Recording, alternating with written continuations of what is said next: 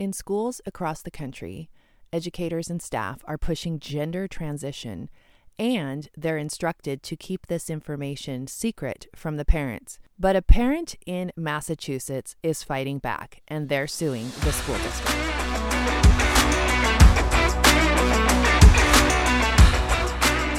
Hi, I'm Julie Barrett, and you're listening to the Womansplaining Podcast. And today we're talking about gender identity in schools and keeping this information secret from parents. It's happening all over the country. Here in Washington State, where I live, it's actually a state law that these schools, to be gender inclusive, keep this information secret from parents.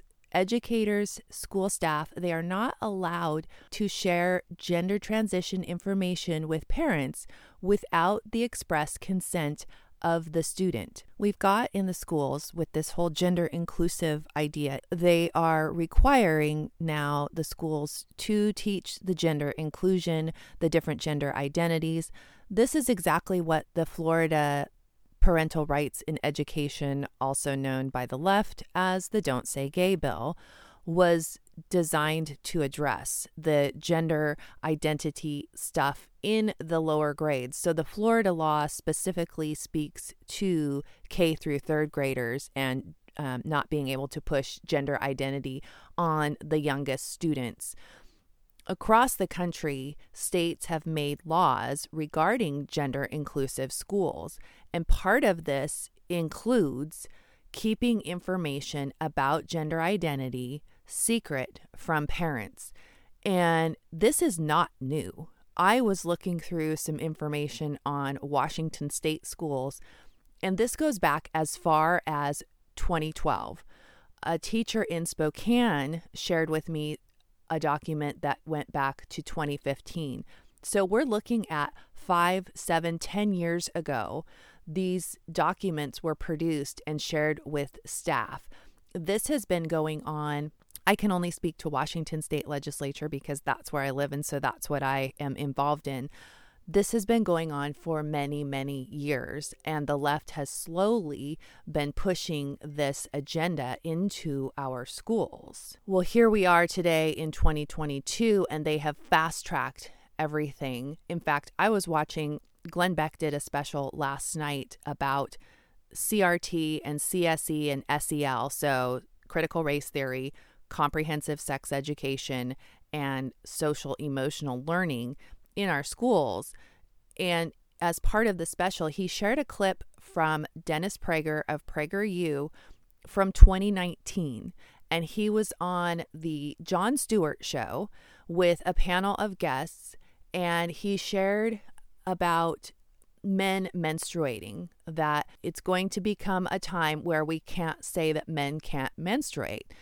This was 2019, and the whole panel was laughing at him for making this statement. As you probably know, today in 2022, you can get canceled from most social media platforms if you say something like men can't menstruate or men can't get pregnant.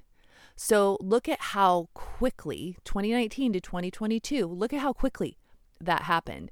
And they've taken this in our schools from 2012, creating these documents and this gender inclusive schools idea. And now here we are in 2022. It's like they have been setting the stage for exactly where we are at this moment in time. So when parents come back and say, what is going on? They've already got the documents in place, and this is state law, and there's nothing parents can do about it. But this family in Massachusetts decided that they were going to do something about it. One of my Twitter followers tipped me off to this, and she said this would be a great idea for a podcast. Yes, this is what so many of us as parents, and even if you don't have kids or your kids are out of school, concerned citizens, we don't want this going on in our schools. We don't want this going on in our society, what they are doing by indoctrinating our children with this gender identity and getting kids to transition. There's so much wrong with this, and it's so damaging on so many levels. These parents sued Ludlow Public Schools, who were promoting their two children 11 and 12. There are two children, 11 and 12, to transition.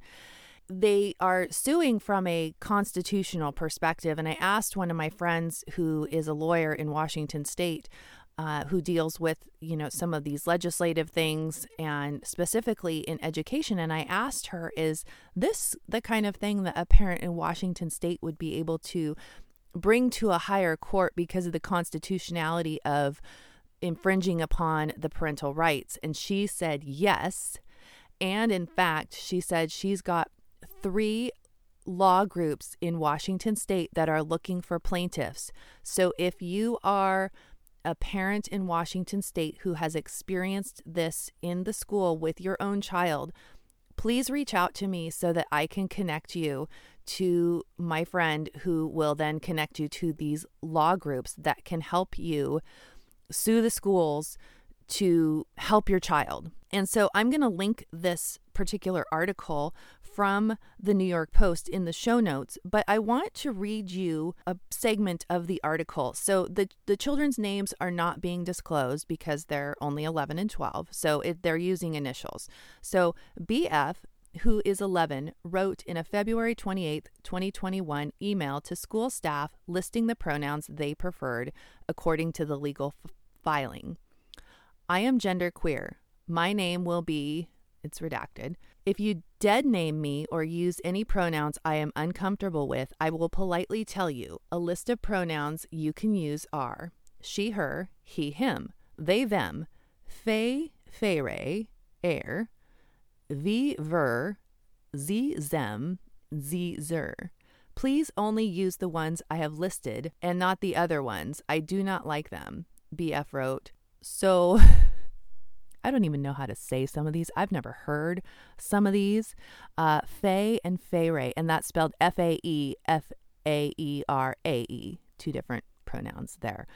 And it looks to me like this child has really covered the whole gamut of pronouns here in this list. If you're a parent, you know how easily influenced kids are, especially teenagers.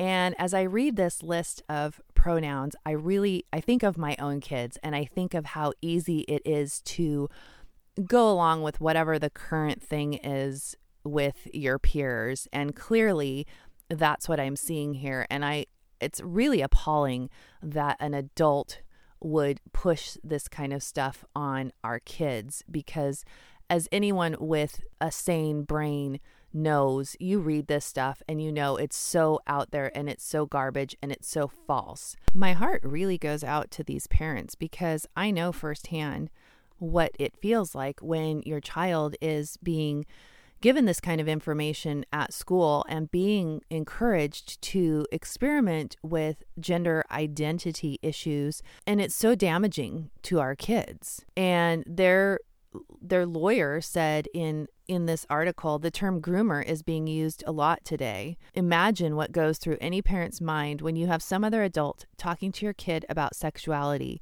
and saying, we're going to hide this conversation from your parents. I don't know about you, but I remember a day not that long ago when we would tell children, all adults would tell children, that you don't keep anything from your parents, and anyone who's encouraging you to keep secrets from your parents, you need to tell someone about that. And this Beckwith is correct. That's grooming behavior. And it used to be that we could call it out. We were supposed to call it out, and we told our kids that this was grooming behavior and to be very careful and report adults that were talking to them about these issues. And now we are encouraging them to keep it a secret from their parents.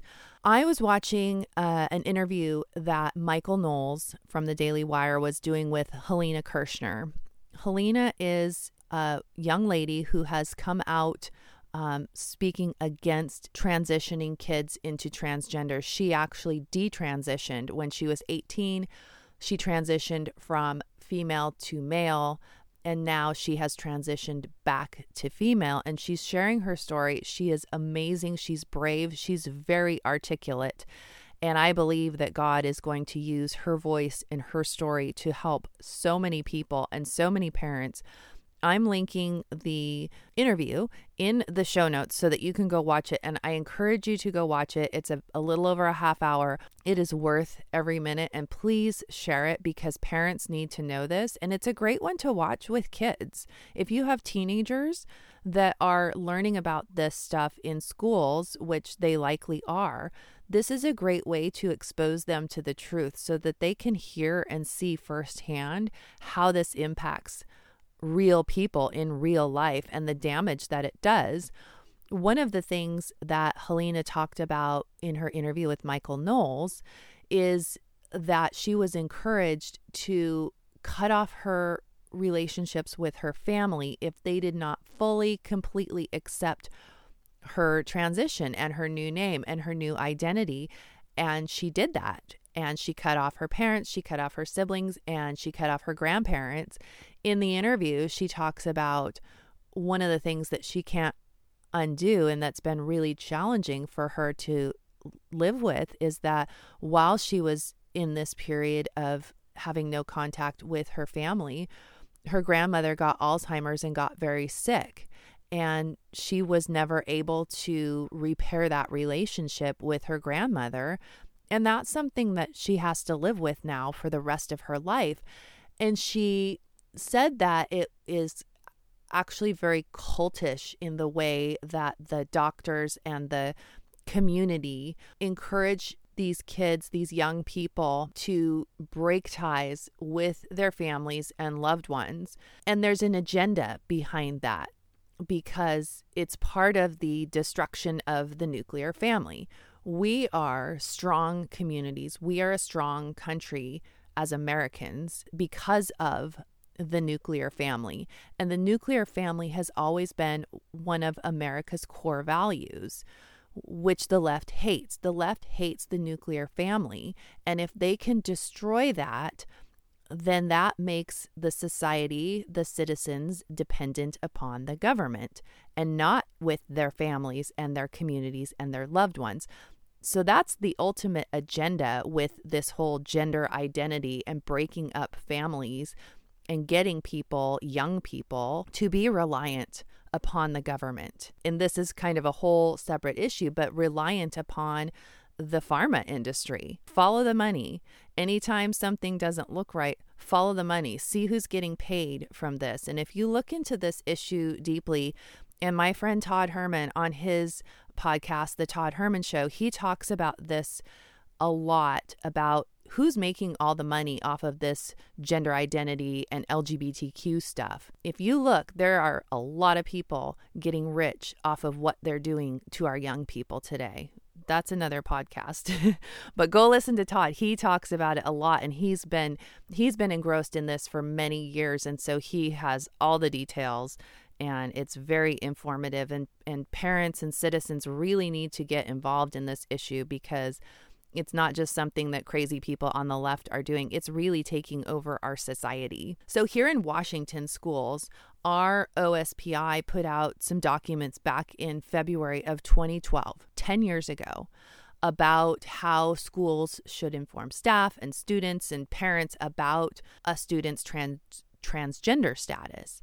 And in this, they say, and I'm quoting from the information they put out, school staff should not disclose information that may reveal a student's transgender status to others, including parents and other school staff, unless legally required to do so or unless the student has authorized such disclosure. So right there in our state office of superintendent, they are saying that you've got to keep this information secret from parents unless you have specifically received authorization from the student. And a lot of parents in my state don't know about this. You know, a lot of times people will ask me, well, what can I do? And I did a podcast on this the other day about, you know, what can we do about our schools, specifically here in Washington? And it's difficult because we do have these laws in Washington state that allow this garbage to go on. However, like I said, I was talking to my friend who is a lawyer, and she said, you can take this to a higher level court. You can challenge the constitutionality of what they are doing with this and go above and beyond the state courts. So there is that, which when I think about it, it seems to be a futile attempt. But I think that's what we have to do. If we don't start taking these cases where we have a strong case of alienating parents from their child because of their gender identity that the public schools, the government schools have pushed on the kids, if we don't start doing that, we aren't going to break this down. We're not going to break up this indoctrination that's going on. And we have to start challenging these people in the courts. So like I said earlier, if you are in Washington and you think you have a case, please reach out and contact me and let me know, because my friend who's a lawyer, like I said, she's got 3 different groups that are looking for plaintiffs, and there is no charge to the client, to the plaintiff. It's all pro bono stuff. It's all already paid for. So please, if you think you have a case, please reach out and let me know so I can get you connected. I'm linking a bunch of information for the Washington State OSPI guidelines about the gender inclusive schools. So if you do have children in the government schools here in Washington, please go read that so that you're familiar with how things work, because that will, if you can start having conversations with your kids about what's going on in schools and really opening up that dialogue and building trust with your kids and that relationship, you're more likely to find out when something sketchy is going on in the schools. But really don't put it past these people in the schools to scare your children into silence. And the indoctrination that our kids are facing is really strong. And as we know, if you're like our family, we teach our children to respect adults, especially to respect authority and teachers in school. But we can't really do that anymore because of what's going on in the schools. And so we can't have those old conversations about respect all of your adults, because I'm sorry, but adults that are indoctrinating our children, they don't deserve respect from our kids. And our kids need to stand up for themselves and stand up for truth and know that they can come to their parents for the support that they need. We're not going to see this whole issue go away anytime soon. In fact, Jen Psaki was on with Chris Wallace. Chris Wallace used to be over at Fox News. He has since gone to CNN, which is where he belongs. But he did an interview with Jen Psaki, I believe it was last night, and he was asking her if teachers should be talking to kindergartners about whether or not they're a girl or a boy. And I'm going to play you that clip. Don't parents have a right to have concern? I mean, we're talking specifically here about teaching about sex in kindergarten through 3rd grade. I have to say, as a parent, I would have problems with that. But the law's not about teaching sex education. It's about teaching about gender identity. And so what do you do if a parent or a kid, should I say, a kid in one of these elementary schools says, what about Sally? Sally has 2 moms, or I'm not sure if I'm a girl or a boy. I mean, these are kids who are experiencing, these moments in their lives. I also think that there is not a big record of there being either sex education or extensive gender identity education in these schools. And this is creating a problem or a political cudgel about an issue that I don't think exists. That tells you everything you need to know, in my opinion. Her statement on that this is something that is necessary to be taught, really just doubling down on the belief that we should be talking to our youngest students about gender identity and putting into their minds the idea that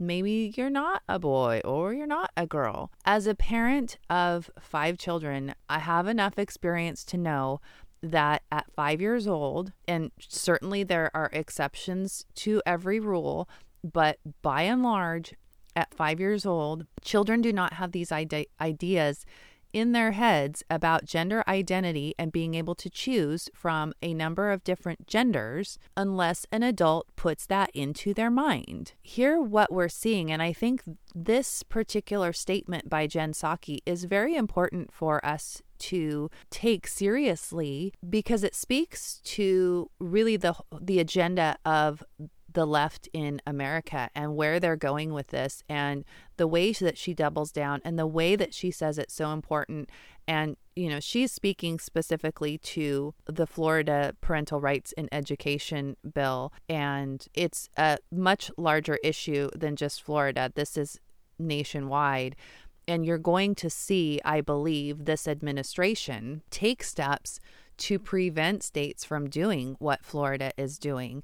And if you live in a blue state, they're already doing it and will continue to do it. So we as citizens need to stand up to this. We need to be holding our elected officials accountable. We need to be electing people that are going to speak up and speak out about this, because what is going on, what is being done to our children is the biggest issue facing our country today. Because if we raise up a generation of confused, divided, easy manipulated children, we're going to have adults that cannot function. They cannot run this country. And that's why I love what these parents in Massachusetts are doing by challenging this. If we started seeing this on a much larger scale, if we started seeing these lawsuits pop up from parents around the country, that would make a huge statement. And even if it's something where you feel like, well, we won't win anyway, or it's just, I said earlier, it's just a futile battle. If we don't engage in the battle, if we don't fight the fight, we won't win. We won't even make it difficult for them. We're just continue to let them do what they're doing to our children. They've gotten away with it thus far because it took so many of us, myself included, this long to wake up to what's been going on in our country with the far left. So I'm very encouraged by this. I hope that through this podcast, you will somehow, if you know somebody or you are somebody that is experiencing this and might be a candidate for one of these lawsuits, please reach out to me. If we can start raising our voices as parents, there is nothing stronger than the love and the fight in a parent. I have faith for parents around the country that we are going to continue to rise up. We are continue to speak out. And it gives me great hope for the 2022 election that enough people are going to start paying attention and getting involved in voting and electing people who will stand with us for American values, for the nuclear family, and preserving what we hold most dear, which is our children. There is nothing more important than our children and our families and protecting that. Please be sure to check out the show notes. There's a lot of great content that I'm going to be putting in there for you to share today and for you to consume and watch and read. So I hope that you will take the time to go through that. I thank you again for the feedback. Thank you for the topic ideas. It's very helpful. Keep it coming. You can find me all over social media. All of those links will be in the show notes for you as well. And if you like the podcast, please do me a favor and rate it and share it. That really helps a lot. And I will see you back here next time.